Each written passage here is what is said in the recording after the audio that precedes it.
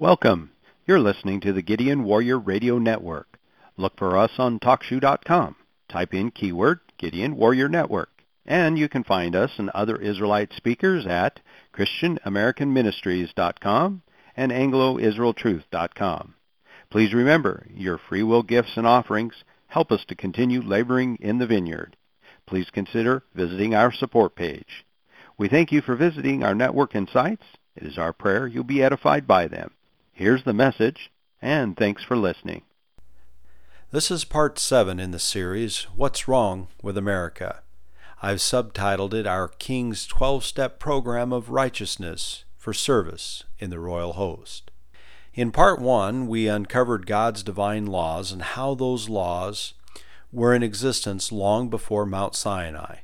We reviewed how God's people were formed into a kingdom people. We discovered Jesus had not done away with those laws. We confirmed what Scripture reveals, that sin is the transgression of the law. We established Christ scorned those who practiced lawlessness. The law is not for the righteous, we learned, but rather for the unrighteous. We discovered the individual conduct is governed by the commandments. National administration and conduct is governed by the statutes, and determinations or findings of the conduct of the individual and nation are governed by the judgments. We revealed how God's children in America are being taught to believe man's experimentation into man's laws is somehow perfecting God's natural laws. We confirmed the doublethink in America and Christian teaching that because of grace God's people have become free from God's law. This, however, would imply there is no longer sin, as sin is the transgression of the law. We confirmed the law Paul spoke of in Galatians was not that which had been written on his heart, but the ordinances which were 430 years after Abraham. This distinction made by Paul in Galatians did not undo God's laws the Holy Spirit had written on the hearts of his people, including Paul's. Rather, though, it seems clear his people, his chosen, became freed from the law's ordinance, forbidding their remarriage after their divorce by God. God in the flesh, as his only begotten Son, laid down his life, shedding his blood, to redeem them to himself again, in keeping the promise made to Abraham 430 years before the ordinance. This distinction made by Paul is an integral part of the gospel message. It establishes an adjudicative principle, a precedent, if you will, for the historical evidence and existence of God's divine laws from the foundation of the earth. These laws have been and continue to be in full force and effect and completely binding upon his people. We confirmed it by the witness of Jesus Christ at Matthew 17:20. We then established through Luke 1:32-33 the kingdom over which Jesus is reigning is the house of Jacob. In part 2, we reviewed in summation the over 600 verses of Deuteronomy concerning laws and statutes addressing literally every conceivable aspect for God's children to choose life. We spent time addressing the dietary laws. We discussed God's command to Noah at Genesis 8:20 regarding bringing the clean and unclean into the ark before Sinai. We visited God's complaint to Isaiah about his people's consumption of swine's flesh and broth of abominable things. We took on each of the, quote, proof texts and determined that they are not proof texts at all, but perversions of the word in justification for transgressing the law or sin. We discovered the nation of America in sin and God's recompense upon them as he promised to bring all the diseases of Egypt as beforetime upon them. In part 3, we learned of God's legislative intent embodied in the Ten Commandments and the principles of them as illustrated by Christ in the greatest commandment and the next greatest like unto it. We learned how the Ten Commandments are embodied in those two principles, and we undertook to dissect each one in their proper application and the purpose for each one's adherence for choosing life. In part 4, we discovered the basics of God's divine economic laws in relation to just weights and measures, an established currency value, no diverse value, a great and a small, lending it no usury, labor and proprietor relations, levy or tribute, personal property rights, inheritance of the land and the continued right to it, as well as a brief review of the use of the natural or raw resources of the land of America he gave to his people, this land flowing with milk and honey. In Part 5, we challenged the authority of the Constitution for the United States of America as we embarked on a journey to understand God's divine laws of administration. We uncovered the pivotal command and accountability trigger of Genesis 9:6 that set in motion the authorization of man to administer the divine laws of God and to adjudicate the judgments promulgated in God's legislative enactments, God's laws. In Part 6, we endeavored to disclose God's laws of adjudication. We revealed the adjudicative structure established at Deuteronomy 1:15, the qualifications for service to man in a judiciary review capacity, the binding judgment being God's at verse 17, and we reviewed judicial procedures from Deuteronomy 17. We reviewed the adjudicative precedents in the 5 main punishments of 1. Restitution, 2. Refuge, 3. Whipping, 4. Servitude, and 5. The death penalty. We became keenly aware of the individual responsibility to God and neighbor through this review of God's adjudicative precedents revealed throughout the books of Moses. We summarize the adjudicative precedents application by confirmation of Jesus by this question: is there any distinction in difference to be drawn from the words of Deuteronomy 27:26, and I quote, "Cursed be he that confirmeth not all the words of this law to do them," end quote. And those words of Jesus at Matthew 5:18-19, and I quote, "Whosoever shall break one of the least commandments, and shall teach men so, he shall be called least in the kingdom of heaven. But whosoever shall do and teach them shall be called great in the kingdom of heaven." End quote. As we begin Part 7, let's reflect on that angelic message delivered to Mary recorded at Luke 1:31-33. You see, this kingdom people and the house of Jacob are the same people, and this kingdom was to have no end. God's kingdom people, we reviewed earlier, were sent out of his sight. They were sent into captivity. Later, as Jeremiah 3:8 teaches, they were divorced by God. But he would later regather them and remember their sin no more. Malachi 3:1 tells us the Lord, the kingdom people would seek, should suddenly come, even the messenger of the covenant. A new covenant described by Jeremiah at 31:31-34, Jesus Christ is that messenger. In the 5th book of Matthew, he details primarily to his disciples, but also the multitudes, a king's instruction to those officers entrusted with administration in his absence. It is a manifest detailing conduct of the kingdom citizen.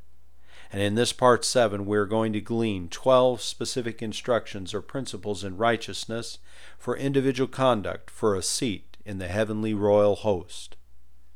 We'll begin at Matthew 5:17-20.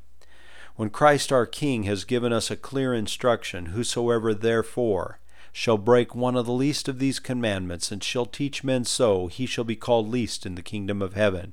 But whosoever shall do and teach them, the same shall be called great in the kingdom of heaven." So in equipping the saints, we shall teach men the law, the first instruction to the members of the royal host of the kingdom of Jacob. And this, by the way, is why it matters. When you are asked by those to whom you give the king's instruction to the question, why does it matter what God's people or who his chosen are? You simply respond, not knowing the kingdom over whom your king gives you instruction to reign is like a captain having no ship to command. He's not much of a captain, is he? The time has arrived for this kingdom people in America once again to acknowledge the sovereignty of this king, their king, to fulfill the oath spoken by their forefathers to perform as they have a national awakening to their biblical identity. Isaiah 58 was a call to those who knew the law to reveal to his people their transgression and the house of Jacob their sin.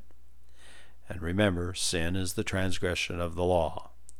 This leads us again to the primary purpose of the law, and that being to preserve the individual free agency responsibility to the commands of God in service and obedience to his kingdom. The wicked one aims to subvert this obedience, teaching the doctrines of men. Jesus, the Kingdom King, warned us the children of the kingdom cannot serve two masters. God's first order of business with this kingdom people was to give the commandments relative to the individual responsibility to God. All administrative actions by men serving in the royal host administrative capacity is for the purpose of protecting the individual's capacity to serve God, so they too may one day serve in the king's royal host. Therefore, your first command in the king's instruction for the royal host is to know and teach the law. You are to be gentle in spirit. You are to mourn for the poverty, poor, and wretched condition of those who are taken into the schemes of the wicked and caused to sin. You are to hunger and thirst after righteousness. You are to be peaceful, pure, and merciful. You are to rejoice and be glad when persecuted and reviled for the king's sake. You are to be salt, which is defined as a pervading substance. You are to be light, and to so shine forth before men that they may see your good works. Oh, and there's that word that the evangelical church world spits upon. After all, you are not saved by works. This, of course, is understood, but not in the way that modern theology is teaching it. Kingdom citizenship, according to the king of the royal host at Matthew 5:20, has rewards for those works of righteousness. So here now we are going to embark on command number 2 at verse 20, and I quote, "Except your righteousness shall exceed the righteousness of the scribes and Pharisees, ye shall in no way enter the kingdom of heaven." That's right. Your entry into the kingdom's royal host of heaven has something to do with righteousness. You know, that word is number 1343, and it means equity of character or act. Webster's 1828 defines the word as purity of heart and rectitude of life, conformity of heart and life to the divine law. Oh, there it is again, the divine law and act. I guess we're going to have to do something. There it is. The series of messages on what's wrong with America certainly may be more appropriately entitled Divine Law. But I'm trying to get this title thing down. I questioned whether anyone would be interested in a message entitled Divine Law, but I reasoned surely there are some who are eager to find out what's wrong with America. Now, after this second instruction in kingdom citizenship of the royal host, the king expounded on a few of the principles of individual requirements in righteous keeping of the divine laws we reviewed. Those principles' application to the individual in your relationship with God. The king's instruction unveils the extent of the principle by way of illustration, such as anger without cause. Our king of the royal host illustrates unjust anger will set you up for judgment, none of which are very desirable, verses 21-22. He therefore illustrates the righteous act. Reconcile thyself to thy brother before coming to the king's court for your reward, Matthew 5:25-26. And the same thing with an adversary. Come to terms, lest he brings you before the righteous judge, whose only righteous judgment shall be rendered. Remember, we're talking about kingdom citizenship, where righteous judgment and righteous judges are in administration. This king's establishing his reign over the new covenant kingdom is teaching you the righteousness that is to exceed that of the scribes and Pharisees. So if an eye keeps you from righteousness, pluck it out, verses 27-32. After expounding on those personal principles, he gives a third command of instruction for his royal host. Do not cause your wife to commit adultery by putting her away for any cause but fornication, verses 33-37. And your fourth instruction is not to forswear or take an oath. Let's face it, they're hard to keep, and as a result, it likely becomes an evil unto you. So just let your yes be yes and your no be no. That old KISS principle, keep it simple, saints. Then at verses 38-48, in the fifth command and instruction for the royal host does not do away with the administrative execution of the law. The mandatory judgment of eye for eye, tooth for tooth principle continues in that national administration. Therefore, in your individual capacities, be merciful when wronged, and be not desirous of retaliatory anger. Therefore, it is a command of mercy. And that's what the principle of turning the other cheek, and if sued, give thy cloak also, is all about. Should you not resist the evil of such adversities, you can become inclined to exact vengeance, to right the wrong which may only serve to compound your circumstances into an undesired act of unrighteousness. Additionally, enemies of the kingdom are still that. Verse 43 is in reference to your individual responsibility in the love of your neighbor, your brethren. If one of your brethren despitefully uses you, persecutes, or hates you, pray for them that you may be perfect before the king. Now, Matthew 6, 1-8 is where we will find our sixth command and instruction to his royal host, and that is that you pray and give alms in private. Do not do so as to be seen of men. Since the king knows the needs of his kingdom's citizen, you should pray for and honor the king's royal kingdom, securing a blessing that through you his will is done in your earthly capacity as it is in his heavenly royal host. Ask for your daily sustenance, receiving so in thanksgiving by seeking forgiveness of any errant trespasses and those of your neighbor. Ask that evil or wicked ones not lead you into temptation, and acknowledge his royal kingdom power, glory, forever. This command of the king to his royal host is what is referred to as the Lord's Prayer. Anoint thyself in your fasting and prayer. Keep yourself clean and well kept in acknowledgement of your heavenly treasures. If you seek to serve the earthly approvals of men, you will come to hate and despise your king.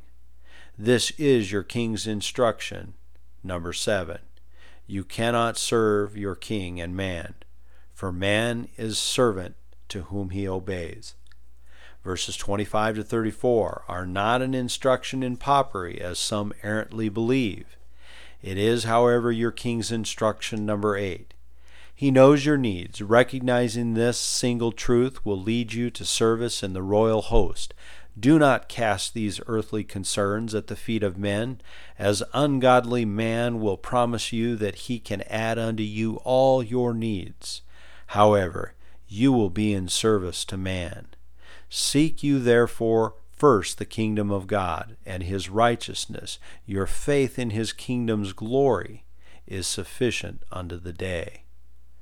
Chapter 7, verses 1-5, you'll find your king's command and instruction to the royal host includes putting one's own house in order.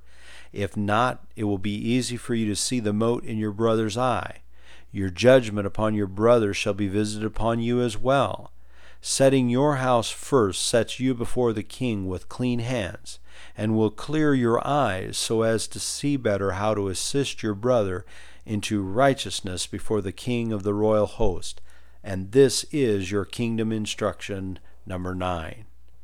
You are to freely ask. Asking sets in motion the gift to be received, and in your search you shall find. For righteousness is not found in the man who denies the needs and requests of his brethren or son. This kingly command in instruction number 10 to his royal host is your king's assurance plan. In that assurance he instructs you not to take what he has given and made holy and give it to dogs. Neither should you cast these pearls of gifts before swine. In Matthew 7, verse 12, you'll find your king's 11th instruction in righteousness to his royal host. You begin to see the sum of all things righteous. Therefore, all things that you want men to see you as, be all those things to your brethren. He commands that this is the law and the prophets. Therefore you must be in obedience to that law and learn the instruction and warnings of the prophets. This is the way of kingdom righteousness, a guaranteed seat upon the king's royal host. It is an entry of the strait gate, the narrow way that leads unto life. Here is where you find that truth, because wide is the gate and broad is the way that leads to destruction, which many will be partakers of. Now we've reached our King's 12th command and instruction at Matthew 7, verses 15 to 27. The first part of this instruction is a sincere and distinct warning to beware of false prophets. He advises they come in sheep's clothing, inwardly they are ravening wolves, but you shall know them by their fruits.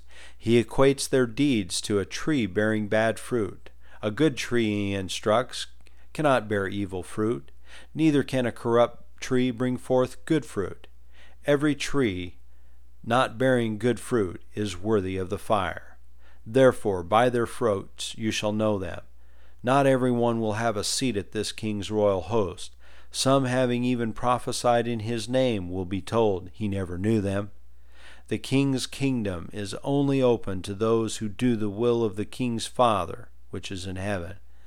Those who practice lawlessness and work iniquity will be instructed to depart from the king's royal host.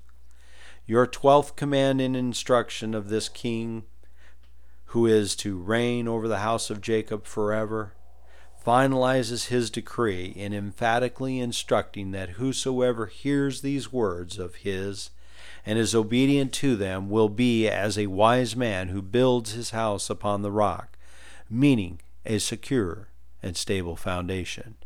And those who hear these words and is disobedient to them shall be as a foolish man who built his house upon the sand, meaning an unsecure and shiftless foundation. Your eternal destiny in the royal host is yours for the keeping, or you can cast it before the dogs and the swine. You have reviewed a 12-step program for righteousness. It is the king's instruction not to be taken lightly. Your king brings to the frontlets of your mind that the mere thought of transgressing the law is violative of that law laid upon your heart. The citizen of the royal host shall find conviction of the heart. Upon such thoughts one must repent, lest he be found attempting to deceive the Holy Spirit. The citizen of the king's royal host who is granted and assumes proper position and authority in that kingdom in righteous judgment shall know the hearts of those that come before them in judgment. This prophetic exhortation of Isaiah at Isaiah 2, verse 5 is your reminder of a long-standing invitation, and I quote, "Come ye, O house of Jacob, and let us walk in the light of the Lord." End quote. Children of God in America, instead of asking God to let Jesus come into your heart, humble yourself before the King of the royal kingdom of Jacob to have mercy on you and to forgive you of your transgression, and become a ready and willing servant to walk in the light of truth found in God's laws that restore the blessings of domestic tranquility, health, prosperity, and life. The God of Jacob called unto Moses, saying, "Thus shalt thou say to the house of Jacob," and I quote, "Ye have seen what I did unto the Egyptians, and how I bare you on eagle's wings, and brought you unto myself. Now therefore, if you will obey my voice indeed, and keep my covenant, then ye shall be a peculiar treasure unto me above all people. For all the earth is mine, and ye shall be unto me a kingdom of priests, and an holy nation." End quote. The marriage proposal had been made, and all the people said, "I do." This is why it matters who God's people, His chosen, are. This is why the messages from this ministry are absolutely necessary for His people to hear, to choose life. This is what's wrong with America, and indeed with God's children in every nation where they dwell on the face of this earth. They have disregarded the covenant agreement of God, have disregarded the divine laws of God, the Constitution, if you will, of the God of Jacob. There is not a single piece of archaeological evidence or any finding of ancient writing that can refute the indelible experience the house of Jacob witnessed by the hand of God. For generations this experience was never denied as this kingdom nation governed themselves under a perfect law and an administrative system the other people of the world have never since before witnessed.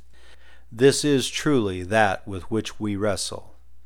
It is not the flesh and blood, but the principalities of life and death and good and evil. This truth of his kingdom lays to rest the host of diversified opinions of the pseudo-intellects, the hypothesis of his kingdom.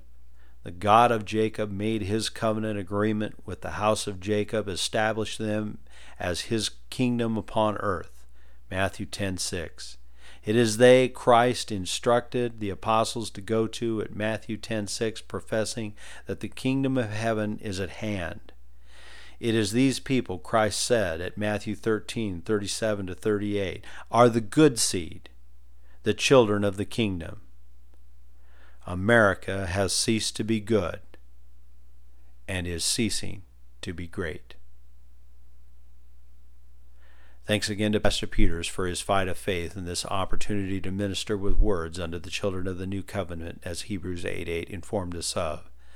This is Doug Nelson, trusting you will hear these words one day. Well done, thou good and faithful servant.